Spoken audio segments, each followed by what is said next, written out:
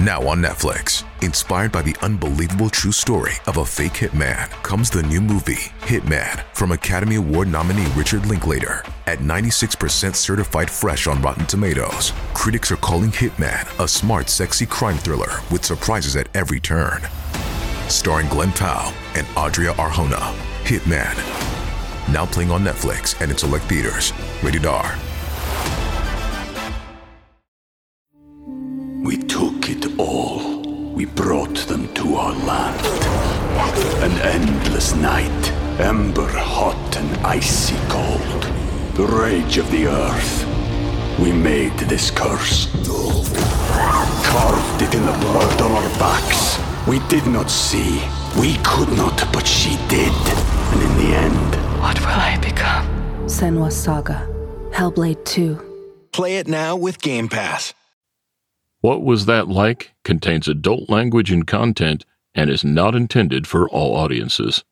Listener discretion is advised.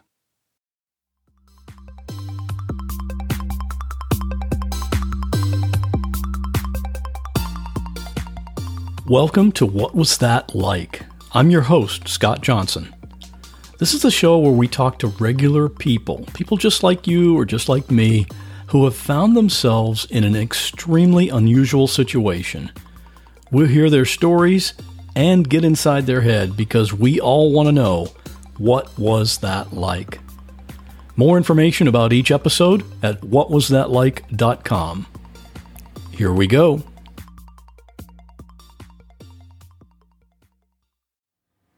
October 4, 2016. For Jennifer and her husband Chris and their 4 children, it was just a regular Tuesday, up until around 8 p.m. that evening. Jen was driving home, and she had their 2 daughters in the car, ages 12 and 4. She stopped at a stop sign and then proceeded into the intersection without seeing the motorcycle that was approaching on her left. The motorcycle hit her car, and with that collision, the lives of 2 families were forever changed. David, the driver of the motorcycle, was taken to the hospital where he died 2 days later. In my conversation with Jen, we talk about a lot of different aspects of what happened. She told me a little about what life was like before the accident, and she described what happened from the moment of impact and the hours and days that followed.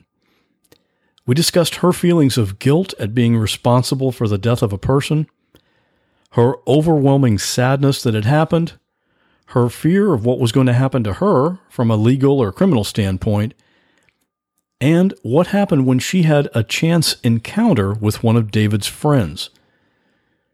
She also talked about what she's doing today to help others who found themselves in similar situations. There's actually an acronym for someone that has gone through this. That person is called a CADI. That's spelled C-A-D-I, and it stands for Caused Accidental Death or Injury. You'll hear Jen use that acronym during our conversation, so I wanted to let you know what it is ahead of time.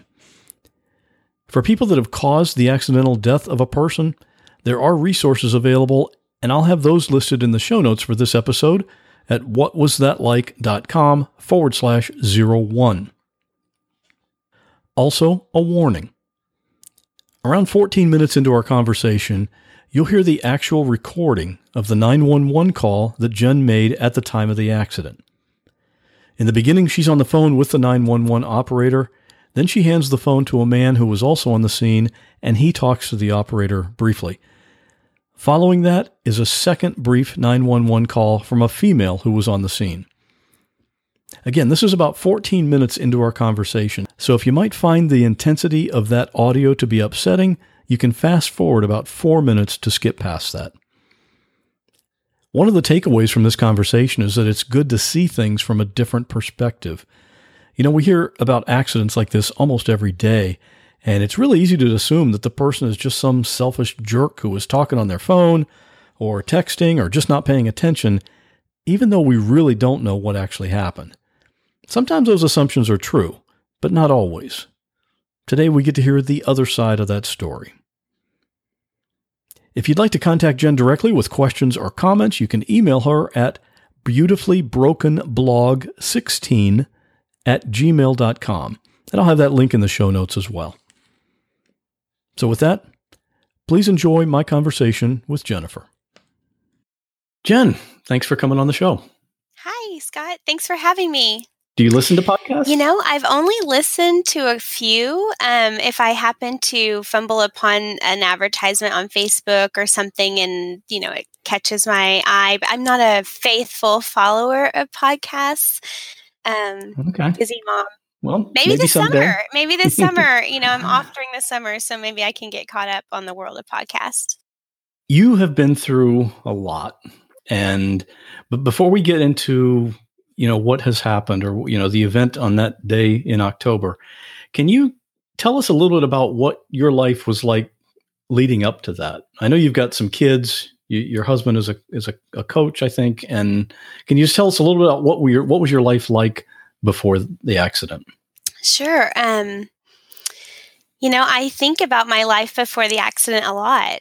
I'm just, firstborn daughter.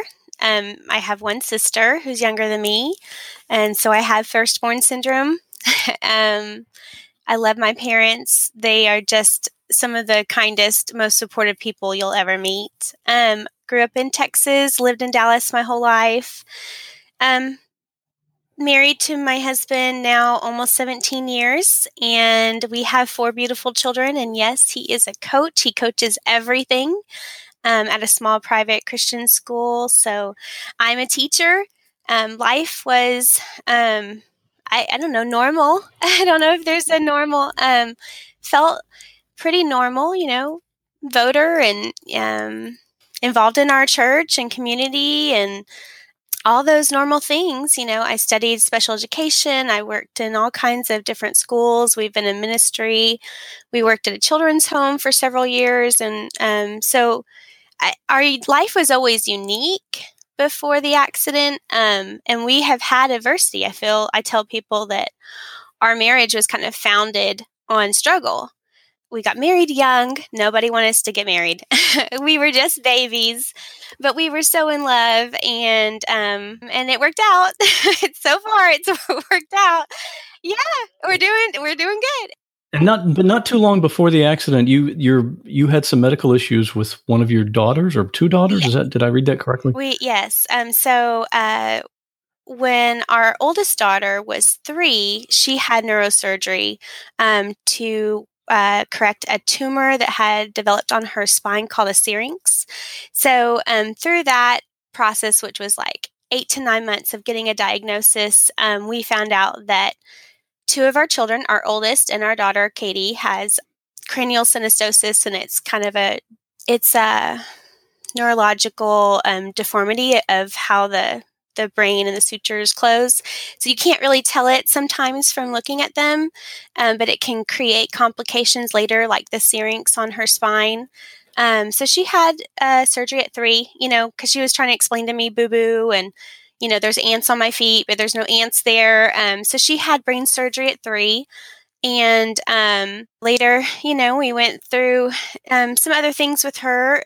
So the short version of that is basically for the 8 months leading up, my family had extreme kind of emotional stress, but nothing compared to the accident. Like no previous things I'd ever experienced could prepare me for that. But I believe it prepared me for that. Like just the overcoming and the support system and the believing, my faith had been built up, seeing things happen. So it helped and it hindered. Because I can see what you're saying. You were already a little stressed out from going through all that. Right. But on the other hand, kind of like exercising makes your muscles stronger. If you go through that kind of thing, it could make your mental outlook maybe some stronger as well. Right. Is that? Well, my faith was certainly stronger. My faith was stronger because I had solidified witnessing God answer prayers and miracles for us. And so then it kind of becomes just so real that nothing can take it away from you, but the accident actually almost did. So I almost lost hope and faith working through my accident. All right, tell us about October the 4th of 2016. It was just a normal day that day. And I want to tell you that I'm not OCD or particular about anything, really. I mean, I leave like the toothpaste off the toothpaste thing, and that drives my husband crazy. I leave cabinet doors open. I'm an artist and I do math and I'm kind of all over the place. But when it comes to driving, I'm kind of particular, maybe even arrogant before the accident, where I could tease my husband that, like, well, someone's had a ticket. Because he's had tickets and I've never had a ticket. And, he's had 4 totaled car accidents and I've never had an accident. And I would tease him pretty regularly if I had the opportunity before the accident, which made it really hard. But so October was a normal day. I taught class. It was a Tuesday. And the kids were very busy. Boys had swim. Katie had volleyball. And, we have our little Haven who, goes around with all of us. And, I taught school that day and went to the gym and got a workout in. And basically, because the boys were at swim practice, I couldn't stay for volleyball. And so I asked a friend of mine to take Katie, and she's like, oh, yeah, I've got her. We're actually going after the game to eat as a team. I was like, great. I'm going to be at the YMCA. And she said, well, I'll just bring her to you after we're done eating. And I was like, awesome, great, thank you, And so I watched the sunset that day, and there's a huge window where my elliptical was. And so I enjoyed, watching. We were kind of on a downside. Haven was recovered. I think I was kind of de-stressing to where the school had already gotten to a routine, and I felt like I could finally start, getting back into the gym and making good use of that swim practice time. And, so I felt it was a good day. It was a great day. And about 8:00, I had just finished out my workout, and I got a text from the mom, and she said she was running home to drop off her girls. So she's like, I'm dropping my girls off, and then I'm coming to the gym. And I just wrote her back and I said, well, that doesn't make sense. If you're home, stay home. I'll just come get Katie instead. I didn't want her to have to come, drop her off and get back out. So I took the girls and went to go get Katie, and I picked her up, said hi to my friend. It was cold. It was kind of just starting to get chilly, not like terribly cold, but, chilly.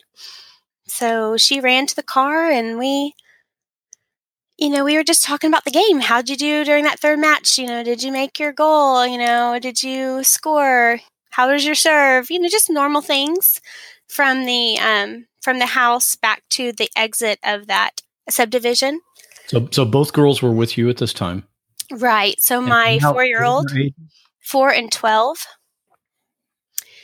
I knew my friend's home. I'd been there mainly more during the day, but not as much during, at nighttime. And it had just started kind of getting dark early by 8. I don't know. It's basically, when I got to the, there's a main road. I say main road, but it's a country road. And there isn't really anything past that subdivision. Or at least I thought there wasn't. I'd never explored. If I had turned right, I'd never really explored turning right on that country road. I've always just gone left. And I came to a stop sign, and I was just, talking to my daughter. And then I started to turn, and I didn't know, but at the same time, there was a man coming on his motorcycle to my left.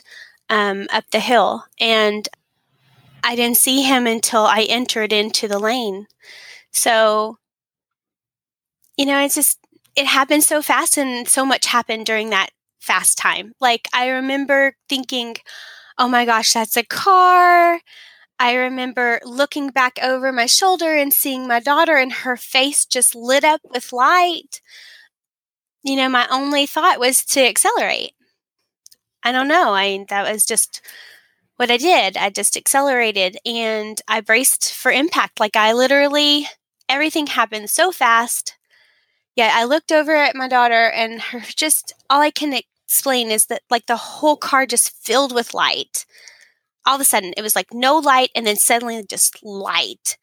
And I looked at her face where her jaw just dropped and I braced for impact. And then there was no impact, there was. It was just little. And hold on. I didn't understand what that meant at first. I had already accelerated, so I kind of like went really fast. There was a little bit of skid marks on the street where I just accelerated and then ended up kind of in a ditch on the other side of this country road. Because, we were in like a country road. And I ended up in a ditch in front of someone's metal piping property. And it just like that. Our worst nightmare. What you can't even, I don't even completely know how to describe to someone how life changed instantly, not just for this sweet man that was there, but for us too and his children, But basically I had a collision with a motorcyclist and took me a second to just think what just happened, your brain had to process because I had prepared to be crunched or something and I had to think I don't understand. And Katie said, Mama, did someone just hit us? Did someone just hit us, And I had to say, yeah, I think they did. So Katie was already crying. Haven didn't understand, so she started crying. And I looked in the rearview mirror, and that's when I saw him. And all there was his light from his motorcycle. And I realized what had happened. So I looked over at my 12-year-old and I said, stay in the car and pray. Mommy's got to go help him. And I grabbed my phone and I shut the door and both my girls were just crying in the car. And I ran in the dark towards him because we didn't have any light. And, this thing about this intersection is it's really not a good spot from either side. There's kind of a slight elevation from the right change, and then there's a more elevation from the left. So it's kind of a spot where we were both in a very dangerous place. And then I had a black car. And so my black car was just in a ditch with my girls. I didn't turn the hazards on. I didn't think to do any of those things. I just left them. I turned the car off and just left them. And she didn't have a cell phone at that point. I took the cell phone and I called 911. And when I got there, he was not responsive. And I suddenly, just kind of what you hear about, I lost all thought. I didn't know the street name of where I was. I don't know, autopilot, but I just did whatever the 911 operator told me to do. And what's amazing about that is just suddenly there was a neighbor. I was screaming and I was waving our hand and I was trying to do what the operator, I don't even know. Some parts of me can't even recreate this little space and time completely. There's some things I remember and some things I can't even answer. I was shocked. I kind of later looked back to see how long was I on the 911 call. I wanted to just kind of see. And it was only less than 3 minutes. So from calling to having help was all less than 3 minutes. And I can't even process how that all happened. I need help. Okay, where you at? I'm outside of Grand Harbor in the middle of the road. Please. Okay. Please. Where Grand Harbor? Do you see anything? What's going on, ma'am? I hit a man on a motorcycle. Okay. Oh, right outside. My children are dying. Police need help me from the motorcycle. Ma'am, who am I speaking to? Hello, honey, it's okay. What's your It's okay. Just pray. Father God, I ask for you to heal him in Jesus' name. My last name.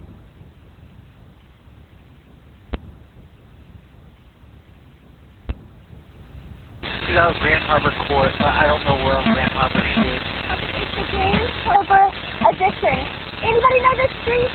Anybody know Davis Road? Davis Road? Davis Road. Yes. Please bring an ambulance. Okay, we're Father God. Ma'am, slow down for me. Okay. I'm setting the log card.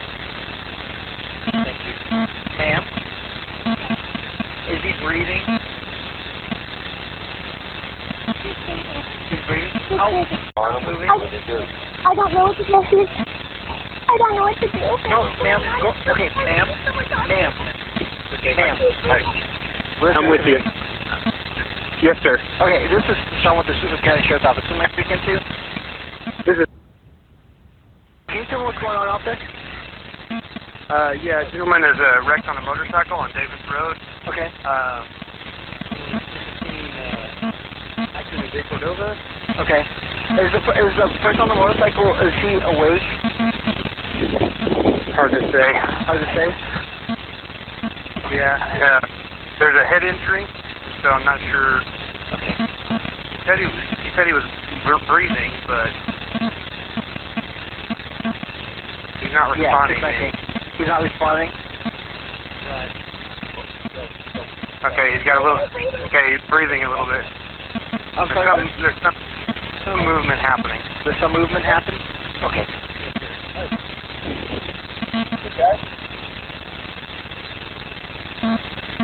How old does he look to be, sir? 50s. Okay. Late 50s.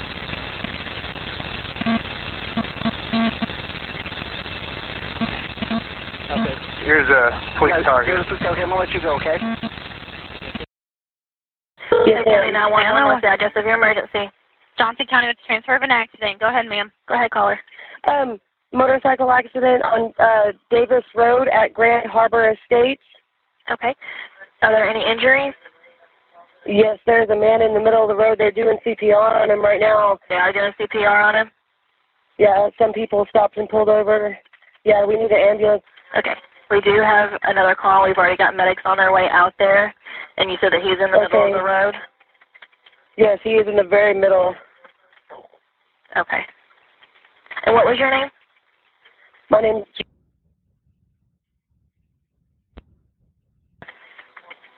And what's the phone number?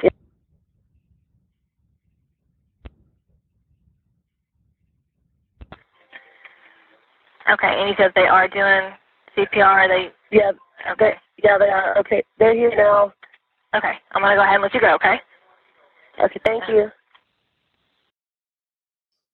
So I did what they told me to do, like check for breathing, and he was still breathing. It was just really shallow, and I did what they asked me to do, and And were your kids still in the car? Yeah, they were still in the car, and I could hear them. They're screaming, "Mama!" But I couldn't go to them, and I didn't want to let go of his hand. And suddenly, there was a neighbor, and I consider this neighbor a hero. I think his name was Richard. I tried to send him a thank you note. I don't know if he ever got it, but he took over what the operator was telling us to do, which was because I was trying to do compressions and I wasn't strong enough. So he took over, and he was above him, and I don't know how long he was there before. Miraculously, there was a trooper that was, when they got the call, just literally a couple blocks away. And so she got there really quickly so that we could, start giving him oxygen with a little mask. And at that point, my hearing kind of went out, and I could no longer hear the operator talk to me. I just couldn't, and I don't even know how to explain that. So I just gave my phone to someone, and I just held his hand and I prayed, and they did all the work. I mean, I just kind of melted. I didn't have anything in me left. What can I say? When I plan a week of meals, I like to have some variety. And with hundreds of meals to choose from, CookUnity has that part covered. Go to cookunity.com/what or enter code WHAT before checkout to get 50% off your first week. Not too long ago, I tried the cauliflower and chickpea coconut curry. I love curry anyway, but even if you're not normally a fan, you should try this one. It's one of the dishes prepared by Chef Michelle Bernstein here in Florida. She has a couple of restaurants here, and she's also a judge on the TV show Chopped, so you may have already seen her. But aside from the taste, it's the convenience. Because let's face it, even if I knew how to cook, I don't have time.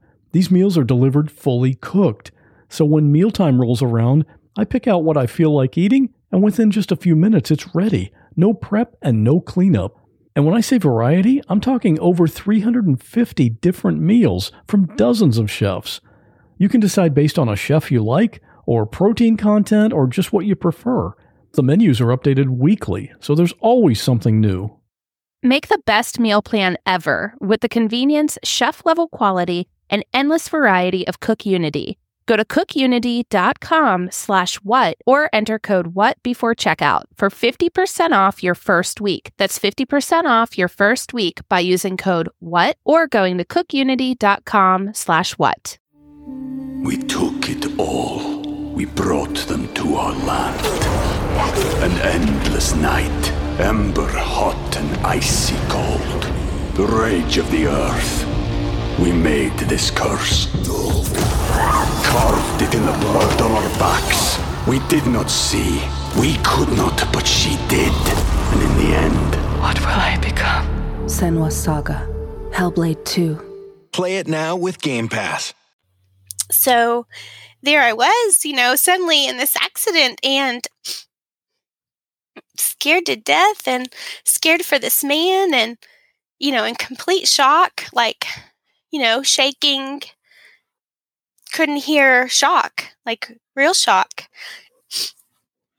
They resuscitated him and then CareFlight came and took him to a hospital where he could get help. And, that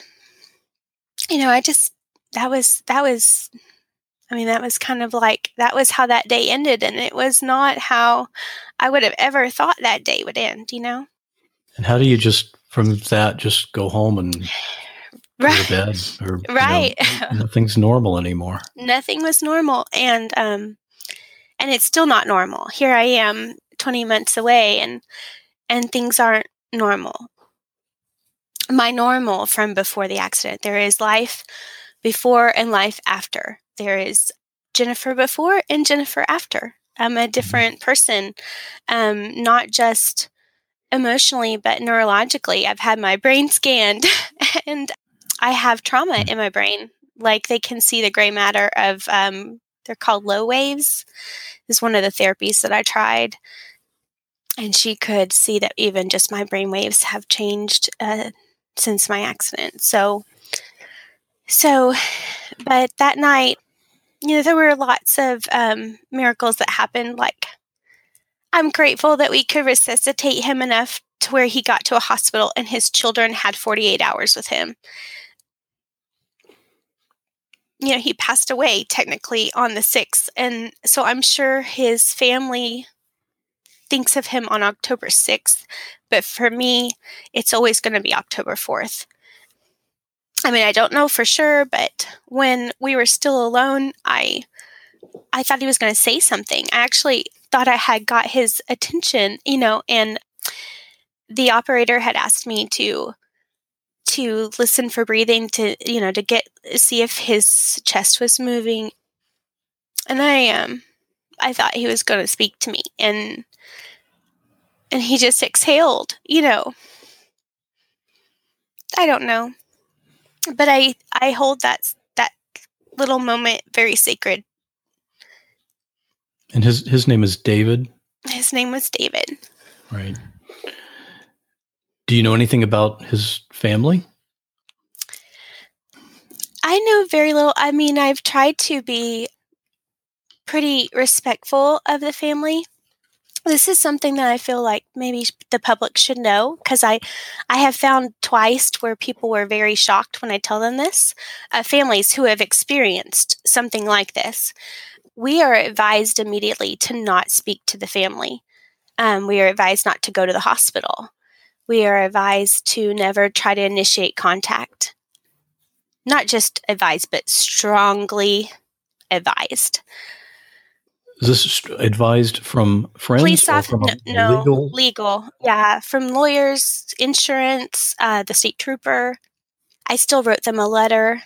We lived in a small Texas town, so I tried to do a little bit of research, and then God would just provide little ways for me to learn something here and there.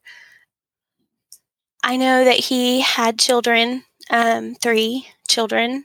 I know he had a deeply involved brother. I know that he was a veteran. And in fact, that's where he was headed. I didn't know that there was a VFW just a couple, not even a half mile. So he was a half mile to his destination. Not even a half mile, maybe more like a quarter mile from where he was going. But I knew they did tell me he was a donor, and I'm grateful for that. And I have been told that he was a Christian, and so I'm grateful for that. Can you talk about in the days and weeks following the accident, the support of your family and friends and your church family? How big of a factor was that? It's everything. I think I was in complete shock, kind of like I feel like I was kind of floating, especially while he was still in ICU, and continuously just praying that he would survive, that there would just be some kind of miracle. I was doing that, and that wasn't, for me, I just wanted him to live. And so, I think I was the first few days in just complete shock, and no one really has a precedent or to be able to have any kind of prior knowledge on how to deal with this. No one that we knew really, besides my pastor, who had been through something similar actually the year before. And so they were the ones that came to me. My husband came and got the girls. They had to block off the street, both ways. And he had to come and get the girls from me. And later, he stayed with the kids, and our pastor and his wife came to the scene to pick me up.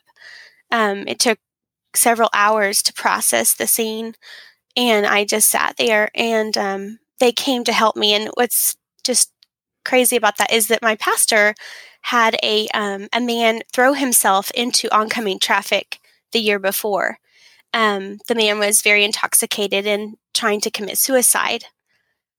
And so when my pastor hit him, he went through, and our church family rallied around him, and we knew that loss of sleep and loss of, appetite, and our pastor, who is good friends with us, had to go through that.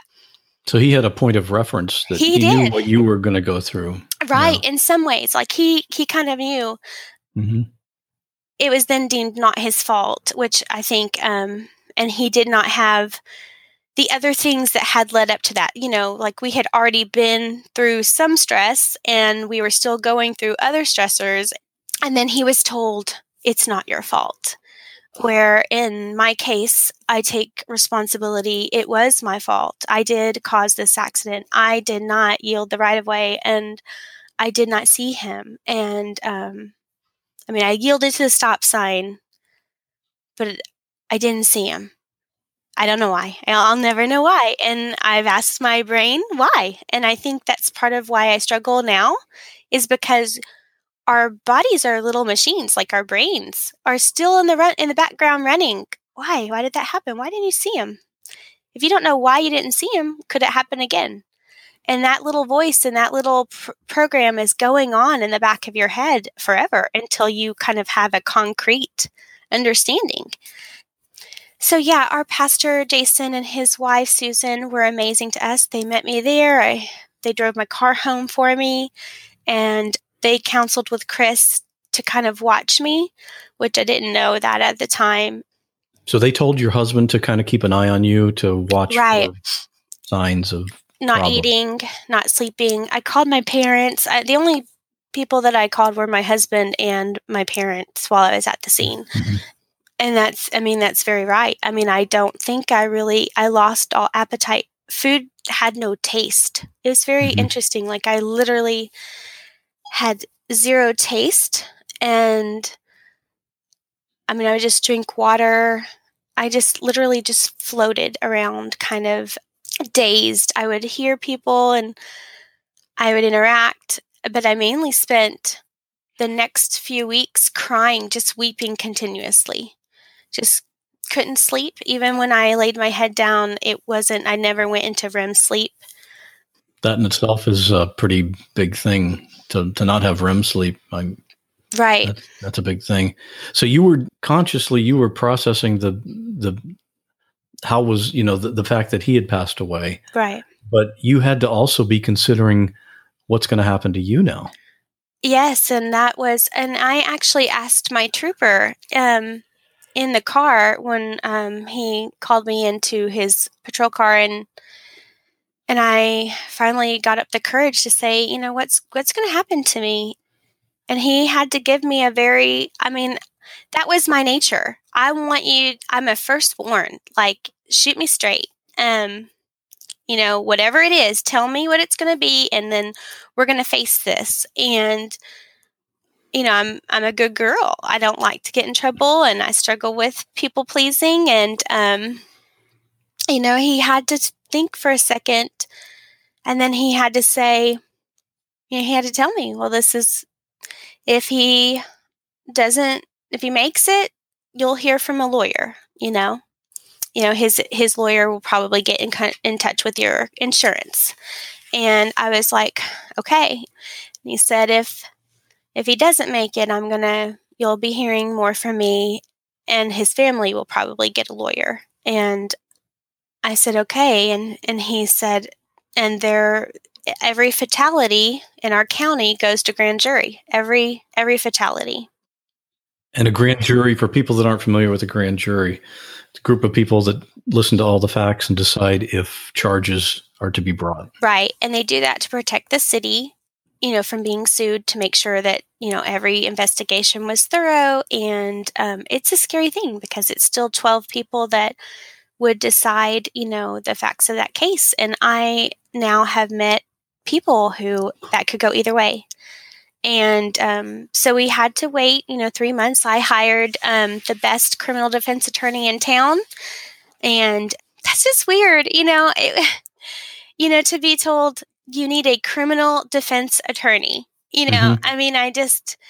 Especially for someone and you describe yourself as a firstborn, a rule follower. Right. All details, and all of a sudden you've broken the worst rule of all. That's got to be just...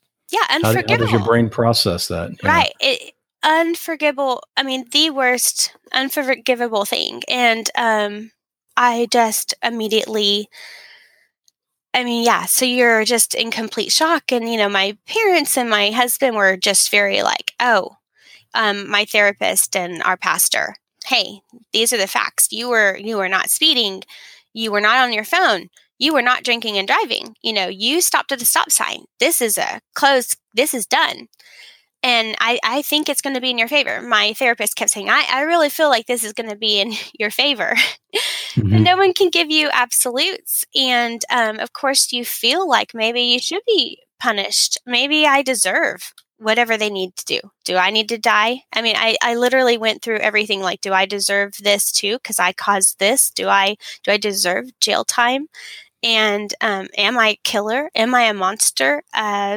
These are all the thoughts I had to suddenly process. Do I have a victim now? I couldn't even wrap my brain around all the things that happen in a split second. It was extremely hard. How long did you have to wait to find out if charges were going to be brought? right at 3 months. Right at 3 Okay. months. Yeah, we actually got the decision right before Christmas. And that's another miracle. Mm-hmm. So, Before we get to the grand jury decision, can you tell me about the one time you were having a sale and you met a neighbor? right. So I had a couple of big prayer requests. My prayer every day was for his kids, that they had a support system like mine or better, because I had people around me loving me and walking me through it, and I just hoped and prayed that they had that stability through their grief. And so that was one prayer. Another prayer I had was that I could somehow meet someone that knew him. And then I was also kind of terrified that anybody I knew would know him. So it's funny. I mean, it was really right there. Like, I wanted to meet someone that knew him to maybe kind of know a little bit more about this man that I suddenly truly cared for, that I only knew for 2 minutes. But I feel like it was just the most important 2 minutes of his life. Because, so I was having a garage sale, and I had been praying that. And, I want to meet someone, Lord. I just want them to know that I'm not a monster and that I'm sorry. And so there I was having this garage sale, and I had a friend and my mom there helping me. And our neighbor came over and said, hey, how much do you want for this elliptical? And I was like, I'll make you a good deal. I will make you a great deal, neighbor special. And he was just the sweetest old man. I'd seen him a lot. I knew his wife was a gardener, and he was always he's retired and coming and going. That's pretty much all I knew about him. And he said, "Oh, my wife would be so thrilled if I surprise her with this elliptical." And I was like, "Awesome," And then he paused for a second, and he said, well, let me go run some veterans over to the VFW, because I help people who can't get around anymore. I'm going to go drive them around a little bit, and I'll be back. And if it's still here, I want to buy it. And I said, well, I'll hold it for you. But then I thought, my brain stopped, and I knew what he was talking about. That VFW that's right there where my accident was. And I knew that David was there. And my heart just started pounding. And my mom and my friend were just sitting there, like they're still sitting in their chair, and I was sweating. Like, I immediately felt anxiety, and then I looked at him, and I reached out my hand to him, which is really kind of weird. He probably thought, what is she doing? And I grabbed his hand, and I said, did you know David? And this is probably within a month to 6 weeks or so. I get really foggy on time. Time is difficult for me.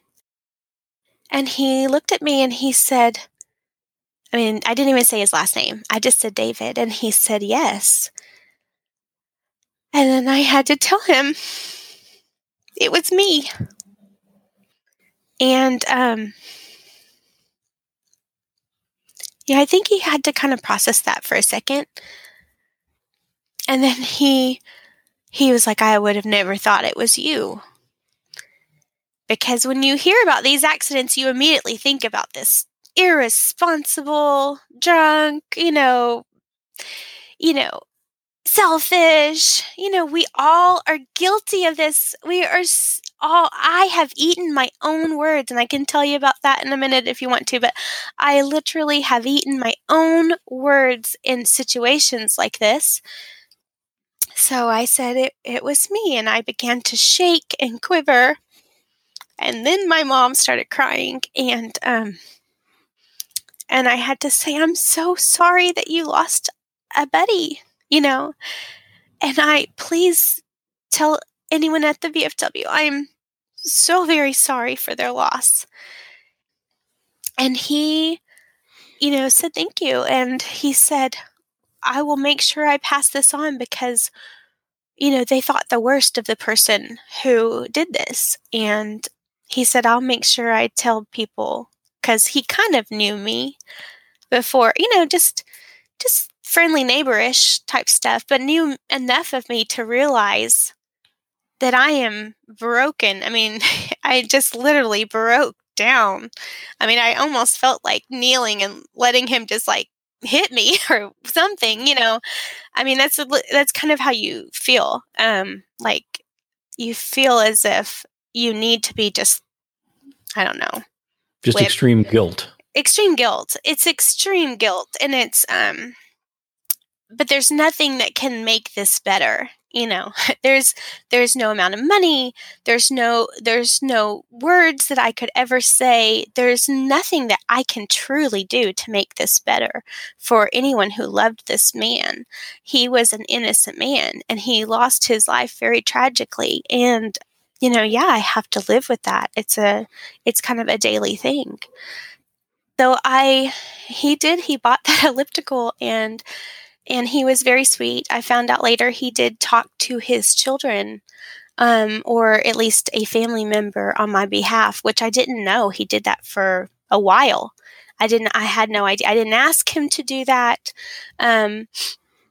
I told him, he mentioned, hey, if you ever want to come and talk to the officers, we can invite you into the meeting and you can address the officers. And I eventually did do that. But yeah, that's what happened. It was an answered prayer, and it was very scary, but it was also kind of relieving that I got to say sorry to at least someone and pass on my condolences and, share my heart. And I felt really good. I felt very, very grateful that the Lord would provide that. It was just amazing. I feel like that was a true miracle that he just happened to say that. Otherwise, I would have never known. If he just said, hey, I got to go drive a buddy to run an errand, right, I would have never known. He just happened to say VFW, and I happen to now know that we're down the road. The accident happened within a mile of my home. Yeah. Okay, so so you said it's like a few days before Christmas. You got the news. How did that happen? So we didn't think it was going to happen, and we were all praying that I would be seen by this grand jury. My attorney said that, grand juries, they get seasoned, so when, they have a term of 6 months. And so when they first get on their first session, they're very sensitive and they don't want to make anything wrong. So they pretty much indict everybody. Because they don't want to carry that burden either. I mean, can you imagine if you really had to put yourself in someone else's shoes? Like, if this had been my husband, I get it. I mean, what I'm saying? Like, I get it. And the day of the grand jury, I did prepare. I had, my parents came into town, and we had people that were praying, ready, to be with us. And I shipped out all the kids. They each had a friend to go to, and it was in the middle of the week, but they got to go spend the night on a school night with friends. And our friends that knew what was happening, they had, they were going to distract them. They had an activity planned, and, everything was fished out to make sure that Chris could just focus on me, getting, if I was, indicted, to place bond. And, and they assured me, if that happens, we're going to put you in a safe place. You'll do what's called a walkthrough. I mean, just, mm-hmm. And that's actually, my husband didn't really have kind of an emotional, he had emotional, but it really became real that night before. He probably, as a man, he wanted to help, but this was out of his control. Right. And, and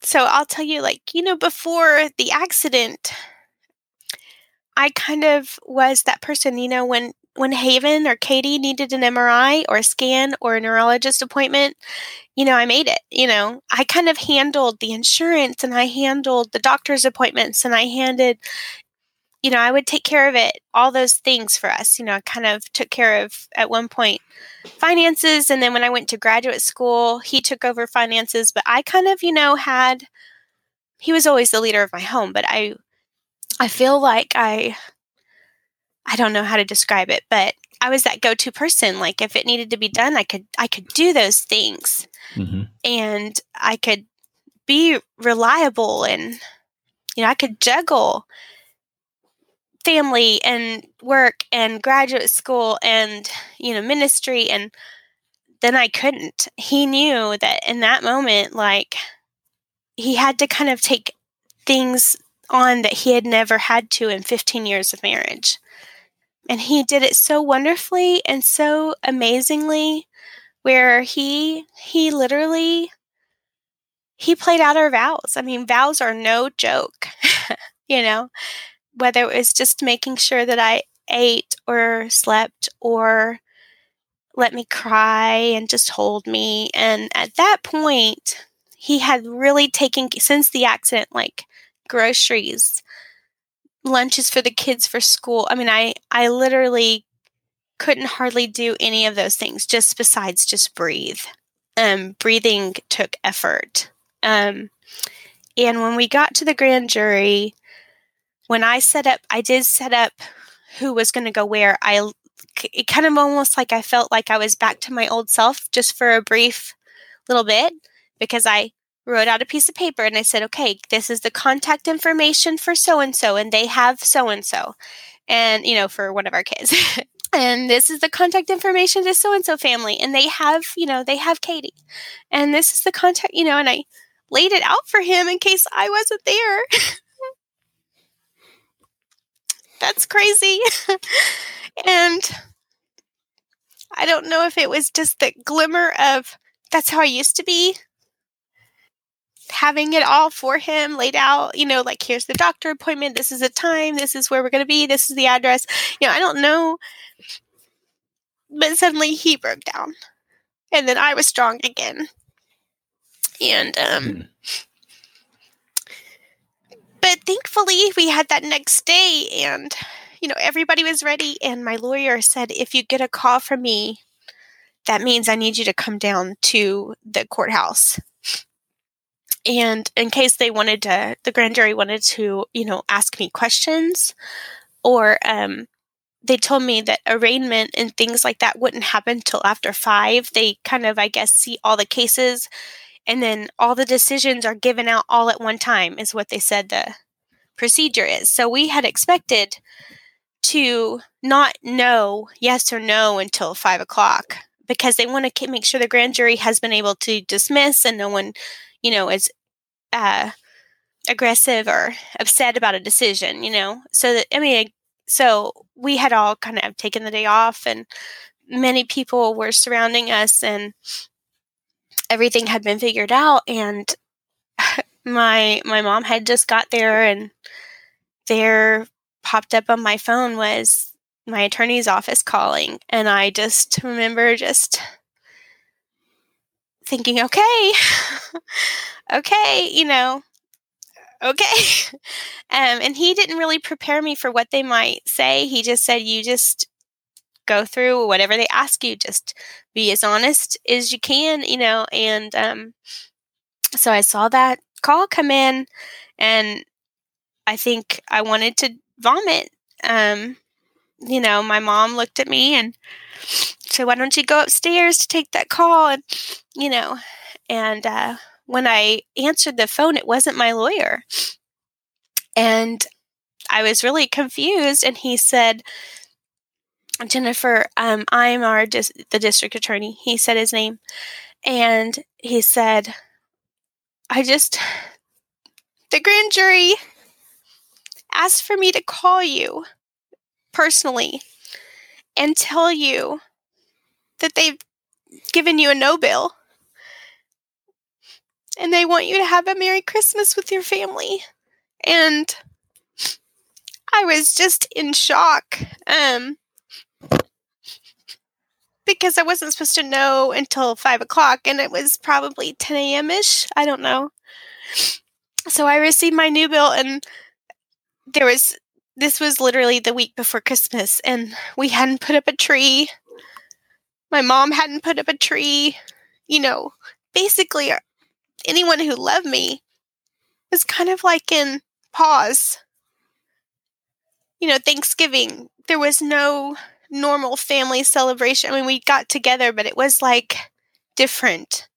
Like a cloud. Like a cloud. And it wasn't just a cloud because I was facing something. It was also like constantly feeling, how should I get to celebrate when there is an empty chair that will not be filled at another family's get together? You know? Like, how dare I celebrate and enjoy my loved ones when somewhere there are people missing him? So it wasn't just that, because we did begin to celebrate, and I was so grateful that that part could be behind me. That was certainly, I can't even describe. So, I mean, I've been through brain surgery, you know, signing a waiver saying your daughter may not make this, and or she may be paralyzed, you know, and then I did it again. I mean, nothing can compare to that 90 days, those 3 months of waiting to decide if I was going to go to jail. And, you know, and now I've met people who had complete freak accidents but were indicted. Some even that did still be found guilty. And they're so amazing. They're amazing that I thought life would be over. That was one of the things where I literally thought life would be over. My marriage would be over. How could I even ask my husband to wait for me if I had to go serve time in jail? Like, I just could not completely wrap my brain around it. But now that I've met other people, they are just so brave. I mean, it's just, I'm in awe of the stories that I've now heard and people that I've met that have been through experiences like this, where everything I thought, well, I just couldn't have survived through this. Now I've met other people or heard other stories, and I'm in awe of them.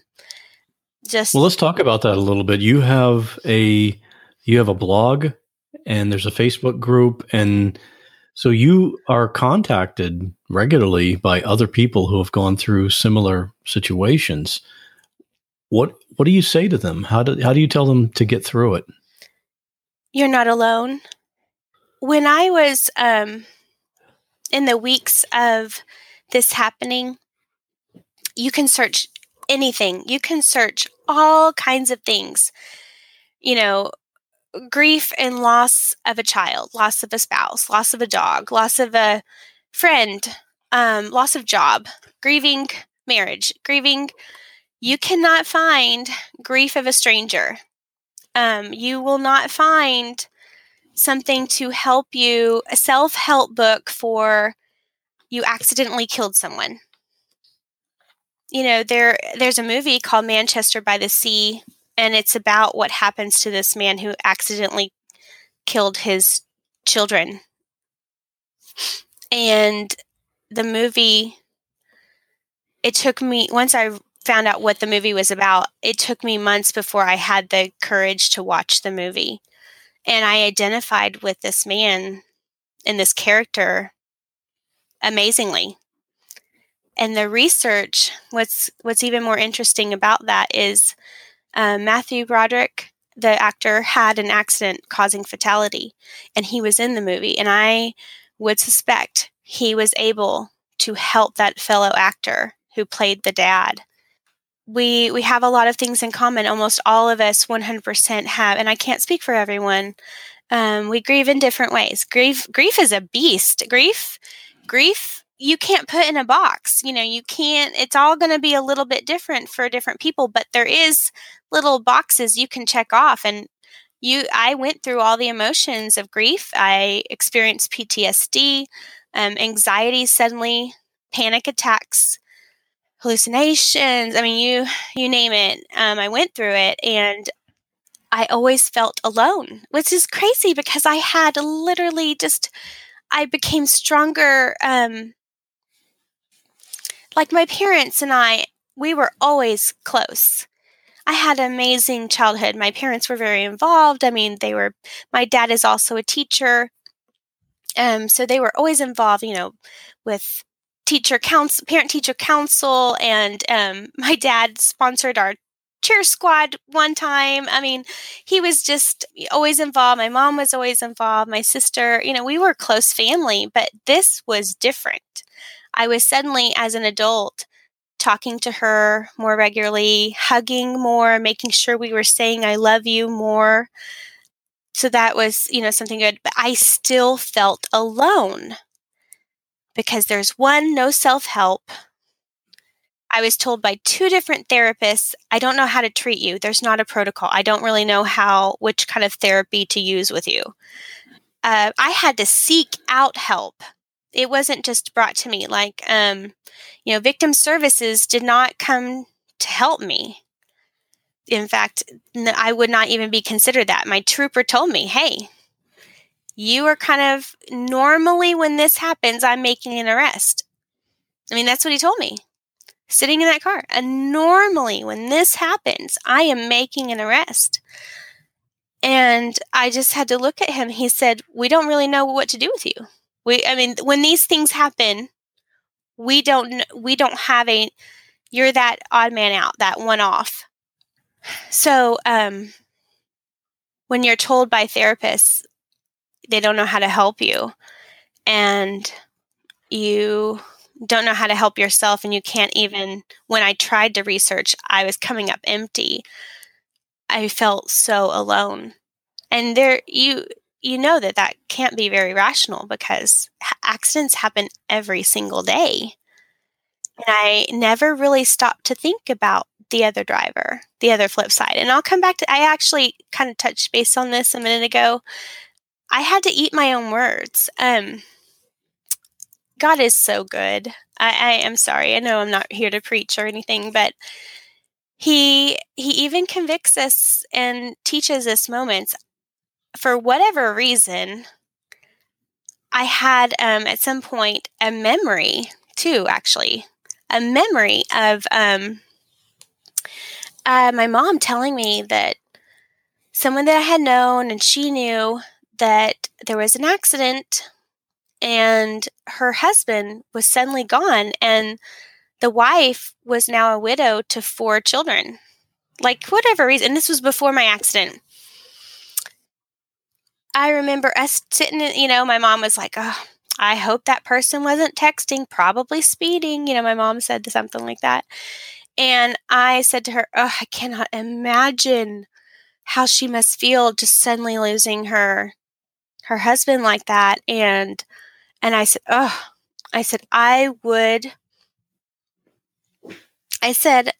and this is all that I remember. I said, I would pursue that person to the ends of the law. And God gave me that memory. I said that. And I had to eat those words. And I had to, months later when I remembered this, go, oh my gosh, please forgive me. Please forgive me for ever judging that person. I mean, maybe they were texting. Maybe they were being negligent. I don't know. But I didn't know the facts of that case. And yet here I was saying, oh, I'm angry for that family. And I said I would pursue them to the ends of the law. And then here I am on the flip side saying, God, please show mercy and grace. And I'm grateful for that lesson. I'm grateful for that memory. Because when I received the hate mail, when I received not threats, but just anger and frustration, the judgment, because people sought me out. I had to, turn off my Facebook, and I kind of reclused a little bit, and I understood. I did not retaliate. In fact, I felt understanding of their hurt and their anger. But what I hope our group does not only offers hey, caddy, fellow caddy, ACS survivor, you know, you're not alone. You're not alone. You are not alone. You are not a monster.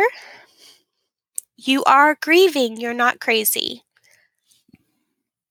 Here are suicide hotlines. Here are therapies that we've found that have helped other people. We want to become like a resource. So another caddy, my sweet friend that I met through this tragedy, and I haven't actually met her or even talked to her, but she was interviewed and I was interviewed, and we kind of came together in this amazing way, and she created a website.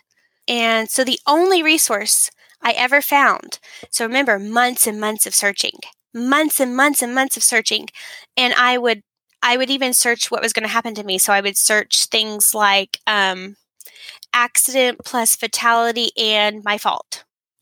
You know, trying to, I would just try to like find something, and I would find either nothing, or I find things where, like I found a man in Austin who was indicted. He was eating a shrimp taco, and a shrimp fell out of his lap because he was driving. A shrimp fell out of the taco into his lap. He was in Austin, and he glanced down to pick up that shrimp out of his lap. And lots of people bike in Austin, and he hit a cyclist, and the cyclist passed away, and he was indicted. I think that's a whole nother conversation. So there's also the aspect of our voices to educate the public about what is distracted driving. I think it's phenomenal that we're trying to improve upon texting and driving. But guys, this could happen to anyone. When I gave my interview for the New Yorker, the journalist said, "Your story scares the hell out of me." And I pardon my language, but that's what she said. She's from New York, but that's what she said. Your story, because you are just that everyday Joe. And on that day, I'm guilty of, driving while tired. I am guilty of driving and getting onto my kids in the back seat. I am guilty that, I remember when I was younger, I would check my makeup while still driving, Because it feels we feel like we can do that, and we're not distracted. We can do it. Right. Other people shouldn't do that, but right. I'm okay because I've got control. Or you think, oh, well, I have this open road. I'm not doing anything crazy. But let's talk about when I had my investigation. It was, did you have an argument with your husband that day or the day before?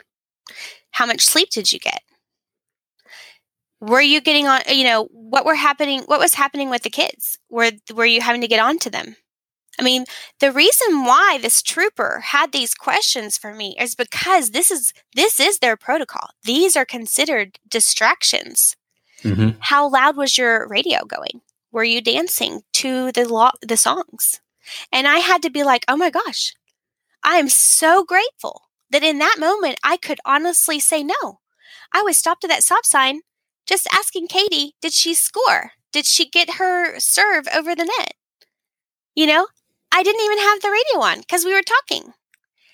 Haven was just chilling in her car seat, But I had to think about, I'm guilty of all those things. Or how many times when, you're driving and you're like, oh man, you're in a new place and that was a stop sign. Oh man, that light turned red.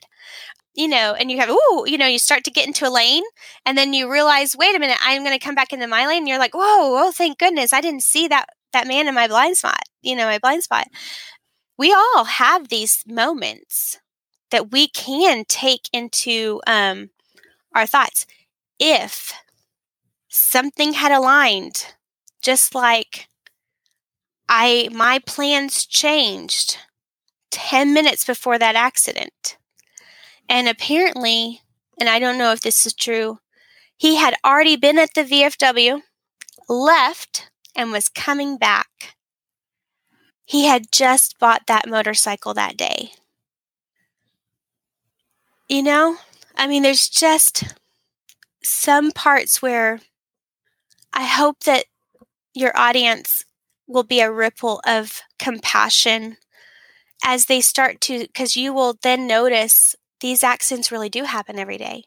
And if you ever see it floating around Facebook about, oh no, there's been a fatality on I-35 or whatever, some highway, and you immediately think about that family who just lost a loved one.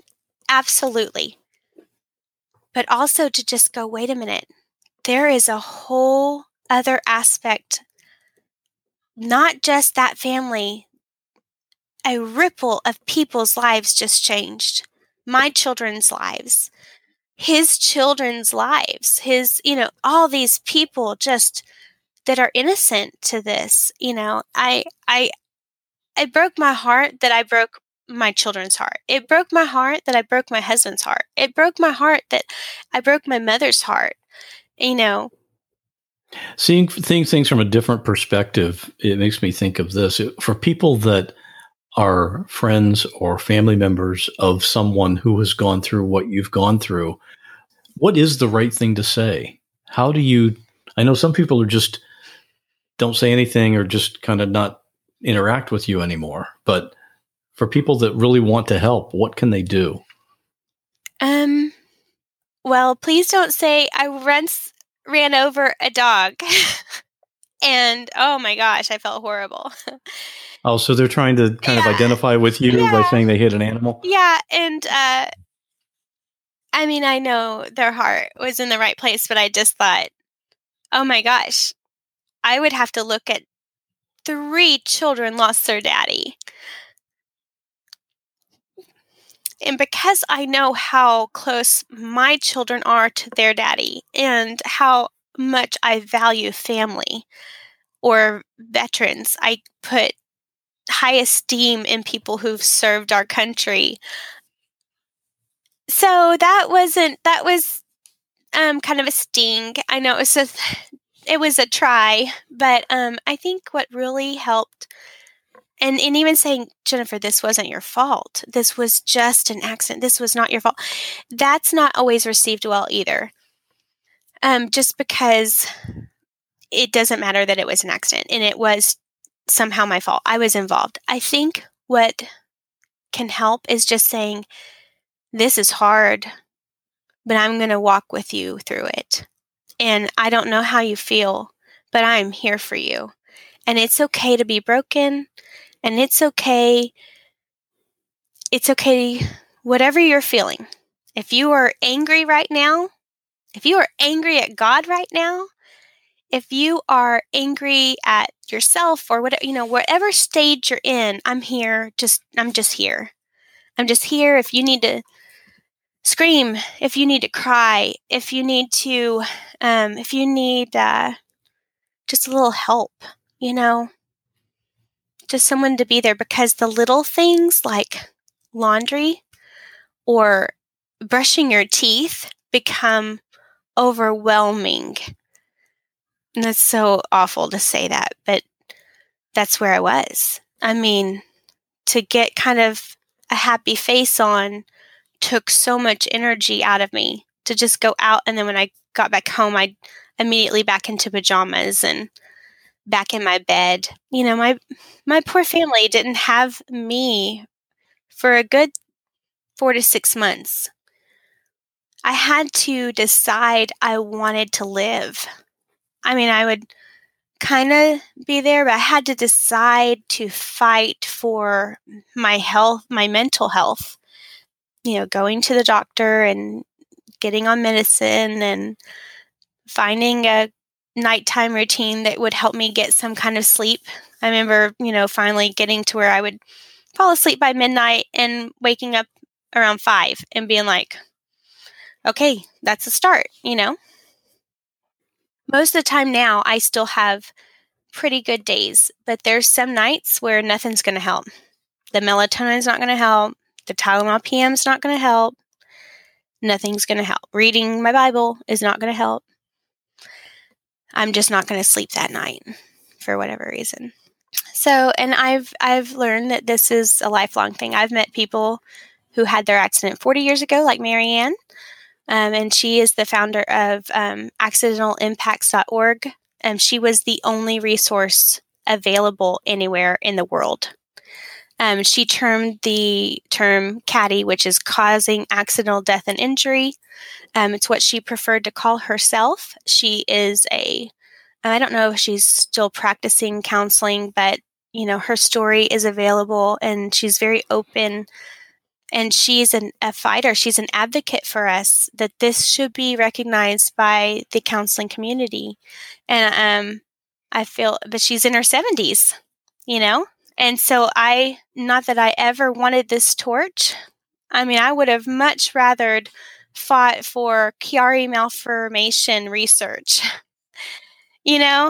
I would have much rather, advocated for special education or even working with at-risk youth and like what we've done before. Never in a million years would I have wanted this cause. Sometimes you don't get to choose your cause because it chooses you. Right. And so when I was crying on my therapist's couch, bless his heart, my Dr. Knox was amazing. And I'm forever grateful to him. He took me on because he had, special knowledge. He actually is a chaplain and he works a lot with police officers and PTSD. And so anyone that is a CADI, we highly recommend a therapist that specializes in PTSD because it's as close as they can relate to that battle and, survivor's guilt, things like that, which is all that all of us experience that. And it's cross-culturally. We've been contacted now from several countries, both the wives of people and mothers of other people, all age groups, all ethnicities, and they are reporting back the same things that they can recognize. We all have these where we can finish each other's sentences. When I found the first couple of, I started a blog, and at first I wanted to keep it private because I was so afraid of the backlash and the people who say you should be in jail and you should rot in hell. And, I got that, So I was really afraid, but then I thought, if I keep this all to myself, we're never going to make a change. And I had to be willing to take that on. And so I finally did that. And when other CADIs find me, we feel like we can finish each other's sentences. We can finish each other's thoughts. And we're like, oh my gosh, you were in my head in some of my blog posts. And I'm so grateful because I'm like, okay, good. If you think that and I think that, maybe I'm not crazy. Because you want that validation that you're not crazy and because you feel crazy. So anytime I find someone like, oh my gosh, I can relate to that, it helps you to feel like, okay, this is normal. My normal. I wish it wasn't normal, but this is my normal because if you feel this way and I feel this way, then we can at least go, okay, we're not crazy. How do we keep moving forward? And okay, well, this is what works for me. So I use art therapy, and I did this thing called neurofeedback, and it was amazing. I wish I could do more of it. There is, somebody else who said, this is how I remember the lost. He did a memorial kind of thing for the victim. And that gave me an idea of something that I wanted to do for David, and so we can we all keep the people that we hurt in a very special place in our heart. That is something that's consistent. Even if we knew them or if we didn't know them, we hold them in just like this delicate relationship place that we can't even describe. It's weird. We don't know a name for it.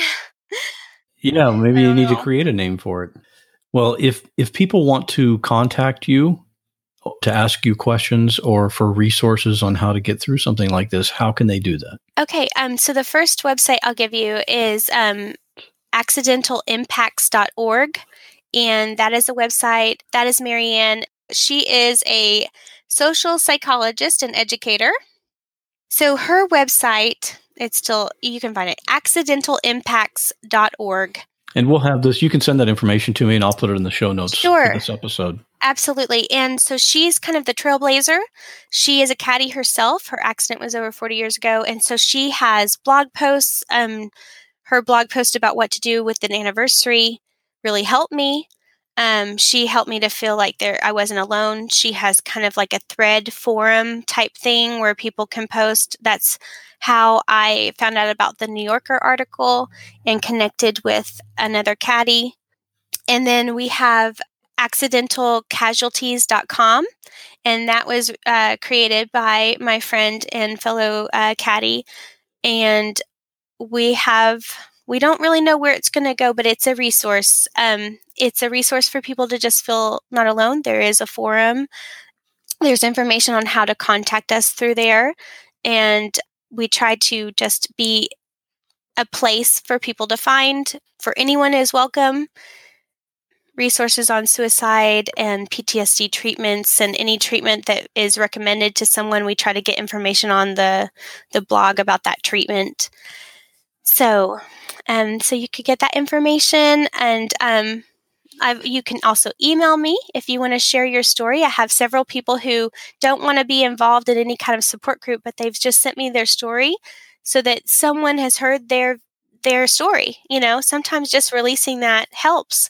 I certainly found it therapeutic to finally go openly in public about my story. So I appreciate you with this as well. So, and that email is beautifulybrokenblog16@gmail.com. And you're certainly welcome to email me, and I can try to pray for you or listen or, whatever. So I'm certainly not a doctor or a counselor, but just someone who is a friendly ear. So. Right. And you're familiar with the resources that are available. So maybe you can direct people to whatever's appropriate for what. Right. Or if they have a resource that we don't know about, I'd love to know. I'm still a person that is deeply affected, and I now live with anxiety. So, I love to learn about other resources. So great. Jen, I'm sorry your family has gone through this, and that David's family has gone through this, but certainly grateful for you coming on here and sharing your story. And I'm sure it's going to help a lot of people. Well, thank you. I appreciate you, Scott. Thanks for reaching out. Thanks for listening to this episode. My goal for each show is to introduce you to people and stories that you just won't find on other podcasts. If you want to help support the show, please subscribe so you never miss an episode. You can click the big subscribe button on the website, which is whatwasthatlike.com, or on Apple Podcasts, Google Podcasts, Stitcher Radio, or whatever app you use to catch your podcasts. In the near future, you'll be able to connect with us on Facebook, Twitter, and Instagram. Still working on getting those set up. In the meantime, though, if you'd like to contact me, you can email me at scott@whatwasthatlike.com, or just go to the website and click on Contact. Thanks again for listening, and I'll see you on the next episode, where we'll once again ask the question, what was that like?